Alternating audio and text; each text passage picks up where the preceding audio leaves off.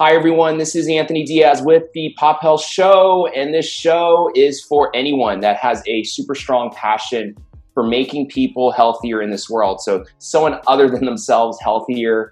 This is all about population health and passion for health and the stories of the people and heroes in this industry that are moving things forward with health in the world. And along those lines, I have Chris Recinos on the show. So Chris is the CEO of Nurse Leader Network, and she's also the Chief Nursing Executive at Kaiser Permanente. But anyway, I'm not going to steal her thunder. I'm really glad that Chris peeled off time to do this. Chris, welcome to the show. Thanks, Anthony, for having me. It's a pleasure. I've been waiting to get on this. I love it. Well, I appreciate it. And, I know you have a very interesting background and, you have a strong passion, for health. But I won't put you on the spot too much here, but maybe you can teleport us back and take us back. Origin stories are super important, as you know. I'd love to hear a little bit what led you to become the person you are today. So there are two hugely pivotal things that happened in my life that led me to where they are. So I'll walk you through each of them. The first part is that when I was 15 years old, I found myself in a hospital bed, and I was alone in that hospital bed. I was having the worst pain of my life in that hospital bed, and I was alone. And so the reason I was alone was because I grew up in foster care. And in foster care, when you go to a hospital, they tend to leave you at the hospital when you need to be there, and they pick you up when you're ready to go home. The reason I was in the hospital was because I was in labor with my first baby. And so my nurse really guided me through everything that I needed to know about labor and delivery, everything I needed to know about caring for a brand new baby. I mean, she really was my idol, and it was just seeing her teach me how to go through all of that really was just something super impactful, and was the moment that I decided I needed to become a nurse to give that back. Now, side note, as I went through foster care, I had a nurse that really helped mentor me. I mean, she taught me everything about child rearing and how to raise a child and educate a child. And she was just really important piece of my life in foster care. And flash forward to about a year ago, I'm in a meeting giving out an award for one of my units on patient experience. And I look over and I see this nurse. And I knew she was familiar. I knew I had worked with her at another organization. And she looked at me, and then we both started to kind of have some tears in our eyes. And I walked up to her and I was like, where do I know you from? Like, I know that we worked together. Was it at, this hospital or that hospital? And she was like, Chris, I was your nurse when you had your little baby Harmony. And so it was interesting to know that. And then the nurse that really instilled in me who I was going to become, I eventually became to oversee her units. And it was just kind of full circle for her to see what the impact she really had and somebody was. So that was one reason I decided to go into nursing. And the reason I decided to start Nurse Leader Network was because in 2017, my daughter Harmony, she was that teen daughter. When I was a teen daughter, she was my first child. She was a pre-med student at UCLA. And in 2017, I went to wake her up for her school because she usually was gone by the time I was getting ready to leave, and she hadn't left yet. And as I approached her door, I found a note right outside the door, and it said, "Don't let the kids see I love you, Harm." And so I opened her door and I found her lifeless in her bed, and my daughter had taken her life. And so that really was the starting point of my work around suicide prevention. And then last year, there was a study that was published that showed that nurses are really one of the highest disciplines in the country in terms of looking at professions that are taking their lives. And it just wasn't okay to me. And I knew I needed to make and fulfill some purpose through my daughter's death and, not watch any more of my nursing colleagues take their life or physician colleagues take their life. And so that really was why I started the Nurse Leader Network. And that organization is an organization that gives nurses the tools to build their career. It helps them with finding life-work balance, that we reduce burnout, reduce turnover, reduce suicide. And then it gives them the social community of nurses so that they could, connect with one another and help revolutionize healthcare. So that's kind of my story in terms of, how I got to where I am. Two really important things that have happened. I would not be where I am had they not happened. So I'm just kind of moving along with the journey. Wow, Chris. Yeah, no, I really appreciate, where you've been, and I'm sure your daughter would be proud as well, in what you're doing. And so I'm so sorry to hear about the story. Obviously, most heroes in this field of health, have come from some sort of, extreme point of pain or trauma. As you may know or heard my story, I started my company Health Hero because I lost my dad to heart disease. He passed away from a heart attack in front of me. It was his first and last heart attack. But, to lose a daughter is something I cannot fathom. But, I'm sure your daughter Harmony is looking down and, extremely proud of what you're doing, because you're right. Burnout is so, such a big problem right now. And it's obviously this year, especially, right, it's going to get worse. And so it's a blessing what you're doing. I'm in full support of what you're doing at Nurse Leader Network. And, I'll pray that it continues to grow and to flourish and to impact other people. And and so thank you for laying out your story, and super impactful. And it really, strikes me to the core. So I really appreciate and support what you're doing. Chris, tell me a little bit more about the present. Tell me a little bit about more your focus, Nurse Leader Network, and what other things in health that you're super passionate about. Obviously, suicide prevention hotline, and it's so multifaceted. But tell me a little bit about the present and what has your captivation today. So, I mean, what you know that my background in terms of what's happened really has just put mental health in my heart. And so what I'm loving that I'm seeing is that people are now beginning to take notice of that. What I see is that now there's organizations like yours that are really moving on the behavioral health piece, right? So how people make their decisions, why they're making the decisions, and what motivates their behavior. And so I really love that organizations are now focusing in on the piece that really makes us whole, right? It doesn't matter how good your physical health is if you don't have mental health. And so I think that's something that's just great that I'm seeing that's on the horizon. I really, really love that I'm seeing all of these little startup companies that are revolutionizing the way that we are providing healthcare. So I interviewed somebody on my podcast, Dan Weberg, from Trusted Health, and he talked about his organization, which is, he calls it a Match.com meets Yelp for nurses. And so it's a place where, you can be matched to an organization based on what you're looking for and what they're looking for. And then you can decide based on the reviews if it's a place you want to work at. And I think that the industry is really going to see, it's already hard to recruit nurses and physicians and advanced practice providers, and it is just going to get harder, especially for those organizations that aren't doing right by their people. I have another a person that I'm connected with, and she oversees the Nursing Innovation Hub, and her organization lets nurses bring their ideas for apps and tech, and her organization helps make them come to light. She has the programmers behind it that are willing to support that. And so just seeing these different organizations in the way that they are really utilizing their skills in different ways outside of our traditional operations in healthcare is fantastic, and it's the right place to go. And, if you're a healthcare organization that is really rooted in the routine model, you're not going to be around in the next 5 to 10 years. I love it. I love the innovations, and I love that you're helping these startups and these innovations take ground and root. And it's super powerful.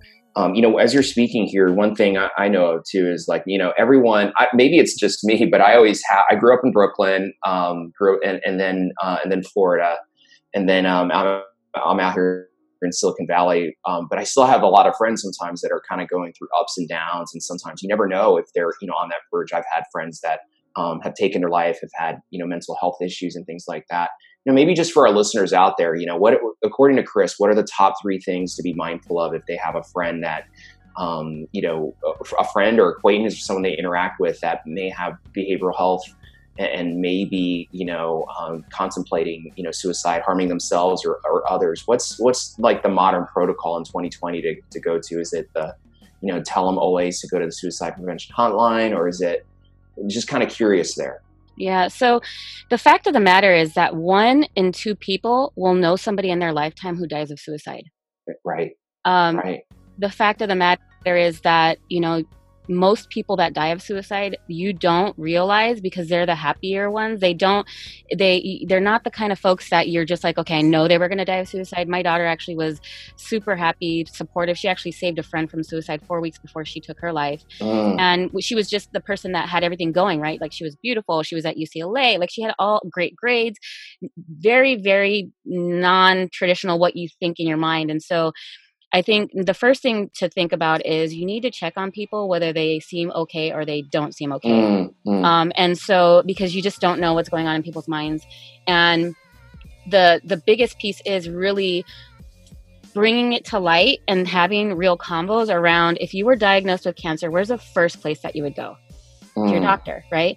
So if you're experiencing any signs and symptoms of depression, anxiety that you just feel like is unmanageable, any of those kind of things, that is important to reach out as yourself, because what will happen is you'll eventually lead to coming to a point where you might be questioning your life.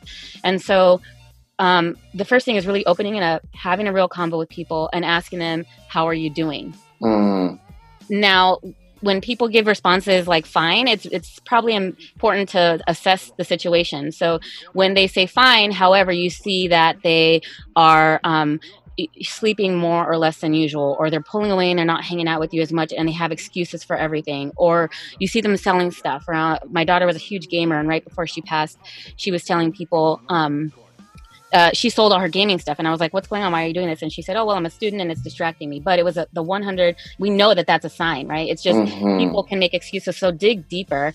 And then if you suspect that somebody might be going through there, and there's some things that make you at a higher risk, right? If you've had somebody who's died of suicide in your past, have a history of depression, mental health issues, or substance abuse, if you've had, those kind of things, if they've happened, you want to dig a little deeper. And the number one thing you can ask somebody to find out if they want to die of suicide is to ask them, do you want to die of suicide? And it's okay to use those words. We have to normalize those words, because in people that are dying, that want to die of suicide, the fact of the matter is they don't want to die. They just want the pain to stop. And so when you ask them that question, a lot of times they'll tell you, yes, I do want to die of suicide. To assess the severity of that, you're going to want to ask, do you have a plan? And if they tell you they have a plan, the next question will be, do you have the things that you need to complete your plan? And if that's the case, you need to stay with your friend and you need to call 911. Wow. So now if it's not that extreme, let's say it's somebody who's just like, I'm really stressed, I'm going through a breakup, I'm losing a job, I'm, whatever the stress might be. And they're just like, I'm really stressed. That's when it would be appropriate to refer them to different tools out there. So the suicide hotline is definitely one. If they're thinking about dying of suicide, there's a crisis text line that's not just for suicide. They can use it to text if they're having any type of life crisis. There's a lot of different apps out there like Headspace. So I know for healthcare professionals, I can speak for myself. It's hard to go and ask for help because I don't want to be seen as somebody who's weak or that can't lead. Or I think even bigger is I don't want anybody knowing my business, right? I don't want to go to my own healthcare where I provide healthcare to say, hey, I have this weakness, and it's part of stigma. And there's a lot of resources outside of where you work that you could receive care.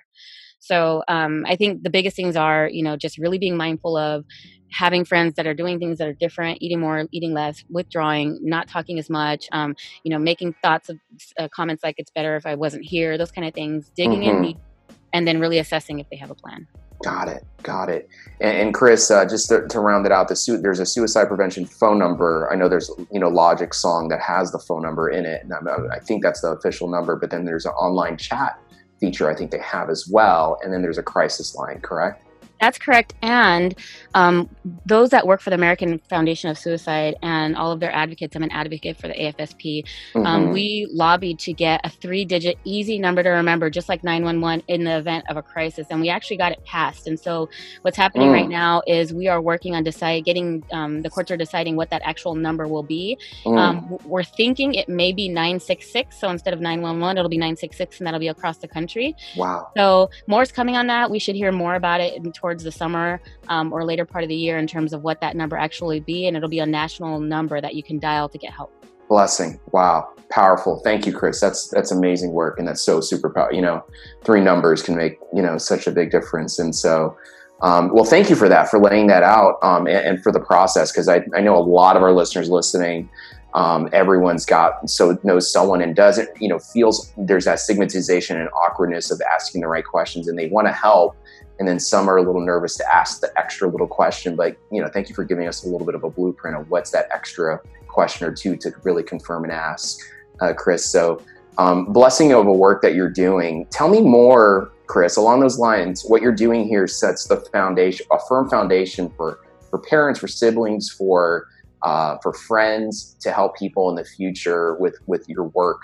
But when it comes to healthcare, and maybe even your business, what are things that you see happening in the future that you want to see happen in the future? Or said another way, tell me about the future of health and your area of focus, according to Chris.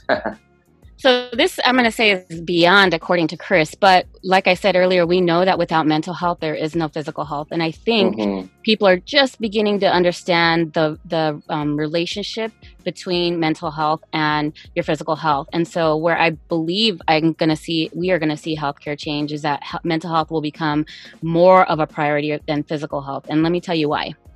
Because mental health drives all of our behavior. So if you are content with your life, or if you feel good about what you're doing, you're likely to make different choices. If you see reason and have found your purpose, or if you're living mindfully, you're more willing to make different decisions. And so an example of that might be if you have a patient that has diabetes and it's because of their diet, so type 2 diabetes, at what point could we have pinpointed in their past where we could have influence and helped them choose better or differently with their foods? What piece of it do they not understand? And a lot of times it's just really where we're at with our emotional status or our mental status or our behavior, thought process, or our values. And so if we want to be preventative, it's not really okay, let's just eat well. It's looking at the drivers behind eating well. It's looking at the drivers behind. So social determinants of health are one thing. Yes, your zip code does determine your health. But let me tell you, I came from a terrible zip code and I still was able to go on to get a PhD and make a decent income. And it's because of my value systems and it's because of the state that I had in my mental health and the decisions that I made. And so I think by focusing on, we're seeing companies do this. For example, Weight Watchers. My sister just joined Weight Watchers, and so she's been really trying to get me to join. And I was like, maybe, And I realized by joining, they now offer and have a partnership with Headspace. Because they realize that we can try to lose weight all we want, but if we're not feeling our best mentally, there's not going to be enough driver or motivation for us to actually make those changes with our diet or with our exercise or with whatever. So it's kind of like what comes first, the chicken and the eggs. We know that exercise makes your mental health feel better, but what do we do if your mental health is not good? How do we get you to exercise? And it's by starting on making you feel better so that you then have the driver to want to exercise. It's beginning to make you feel like you can believe in yourself and that you can do more so that you can be empowered to make better choices when you purchase your food. I love it. I love it, Chris. No, it's super powerful. And it's interesting. Yeah, it's like we're in, as industry talk, it's like everything's like now SDOH, zip codes and all that stuff. At the end of the day, it's really decisions, right? And getting from one point to the other, like all these codes are important, zip codes, ICD codes, but yeah, the mental side is, super key. Curious, there's a lot of doctors that I speak with now and they're talking a lot about mental. How about spiritual side? Spirituality has been something that's been stigmatized a little bit and like, if you're one faith, don't mention this or anything like that. Are you seeing anything promising coming on the spiritual, if there is such a term, spiritual technology, or, being able to focus on, how the spiritual side is a little bit different than the mental side? Just curious if you're seeing anything like that. And I might be a little bit biased because I did a full disclosure. I did a chakra meditation earlier this morning. I felt great. But are you seeing anything there? Are you seeing science or medicine separate the spiritual health from mental health? I know that's controversial a little bit, but just curious if you have any thoughts. No, I definitely have I always have thoughts in my mind.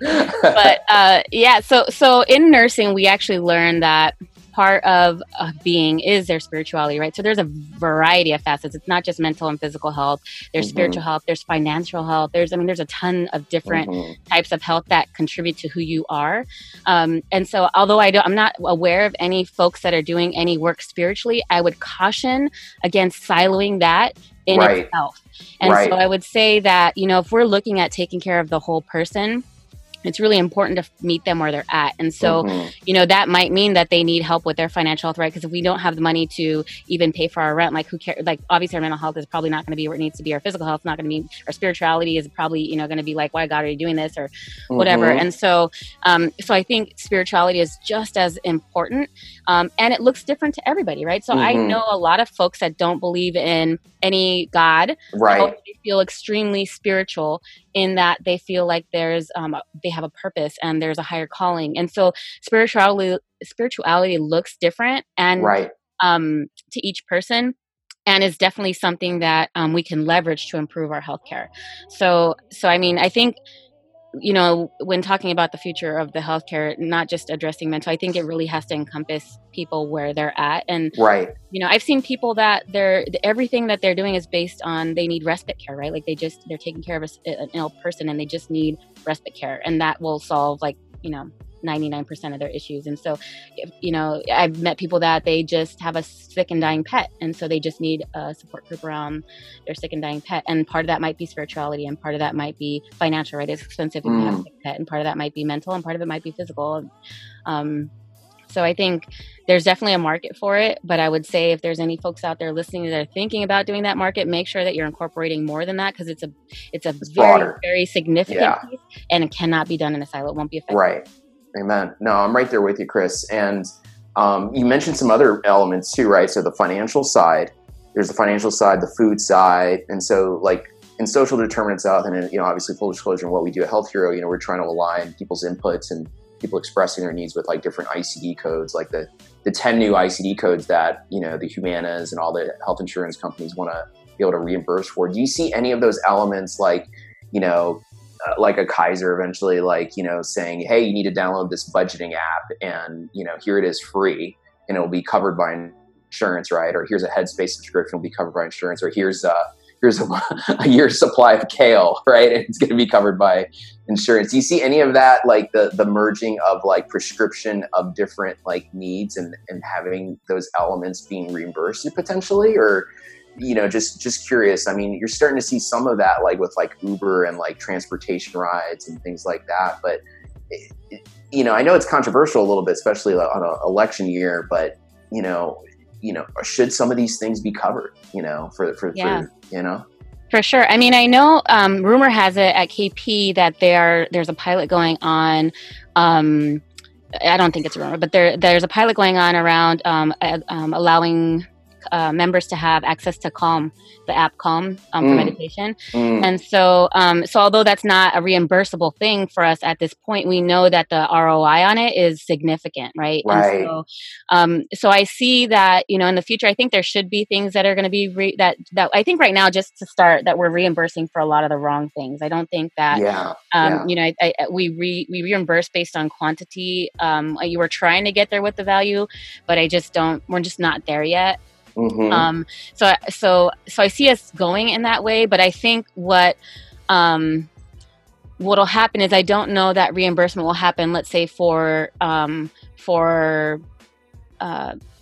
subscription, box for fruits and vegetables. I don't know that will be where reimbursement goes, but I can see reimbursements going in, okay, based on your population, this percentage of folks do not have diabetes, we can reimburse on that.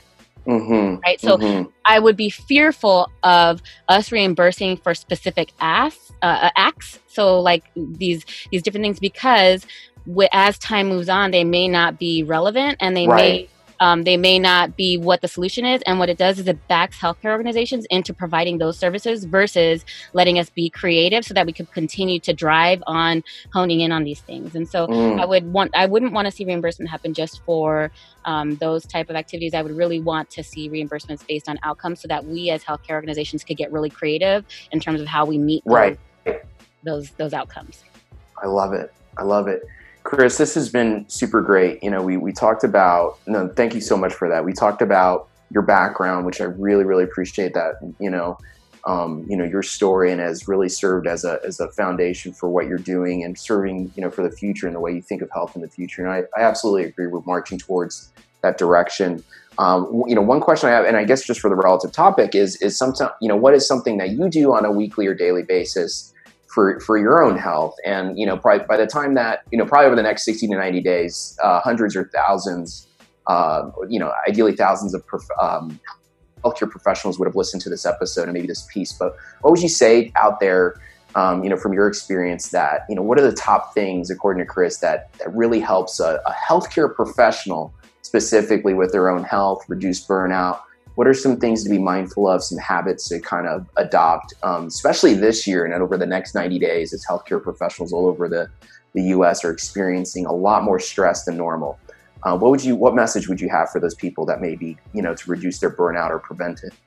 So for me, the first thing I had to do, and I really didn't realize I needed to do this until my daughter died, was put boundaries around when I'm going to spend time with them.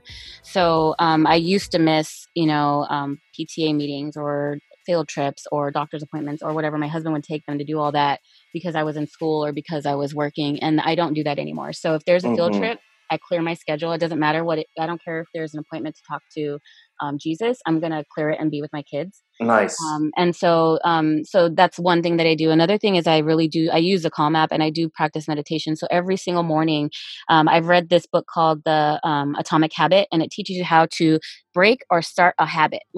And it's the only thing that actually has worked. I lost like 13 pounds just using that book. It's not a weight loss book. It's a habit book in like a month.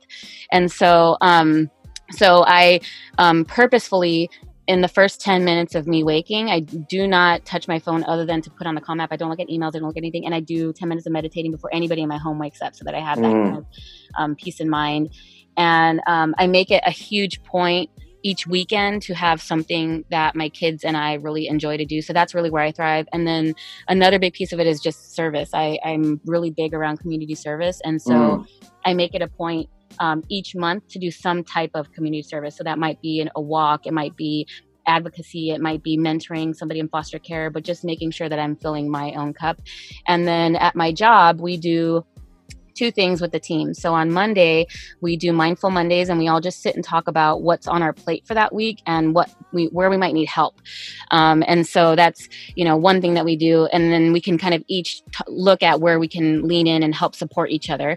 And then on Friday, we do Thankful Fridays, where we go back and we just talk about what we're thankful for. And that might be somebody at work, and it might be something that happened at home, and it might be something that, whatever it was, but just something we're thankful for. And I actually do it with my family too. And it's kind of funny. My son the other day asked him what he was thankful for, and he said he was thankful for the gardeners at his school because they made his grass look so beautiful. And it just really gives you a different perspective on life when you practice that way. So that's what fills my cup. For other people, it might be something different. I have somebody who I work with, and her thing is working out, and she has to work out every day. I don't work out every day. I probably should, but I do not work out every day. And so that's something that she has to do every day to make sure she feels her best self. So it'll look different for everybody. But I think one thing you can do right now is really sit and think about how you can make 10 to 15 minutes to do something that fills your cup. Describe what that is, and then start doing it today. Wow. Powerful advice. Thank you so much. We'll have to highlight that from this episode as well. It's this month, the next 90 days, probably the next year. I think there's a lot of people that listening to this that are going to benefit from that advice, and I really appreciate it. And I'll have to check out that book, for myself, especially when I break down at night sometimes and sneak in an extra s'more that I'm not supposed to eat, right? But it's by James, like I did last night. By James who? I'm sorry? It's by James Clear. So I love it. It's probably one of the most powerful books I've ever read, and it's just been beyond helpful for everybody that's read it, that I know, and for myself. So definitely recommend it. Nice. I'll definitely check it out. Well, Chris, thanks again for being on the show. My very last question for you is contact information. So if you would like anyone out there to reach out to you, say hi, interact with you on social media directly or indirectly, what would be a good way to do so? So they can find me on LinkedIn, Chris Recinos. I think I'm the only Chris Recinos, and it's Recinos. And I also have a Facebook group, Nurse Leader Network, for anybody who wants to join in on the social networking. Nice. Well, Chris, thank you so much for being on the show. This was great. As you work on other things, as things unfold for the year, please come back and share your story, your progress, and what's going on. Everything we talked about is super, super important.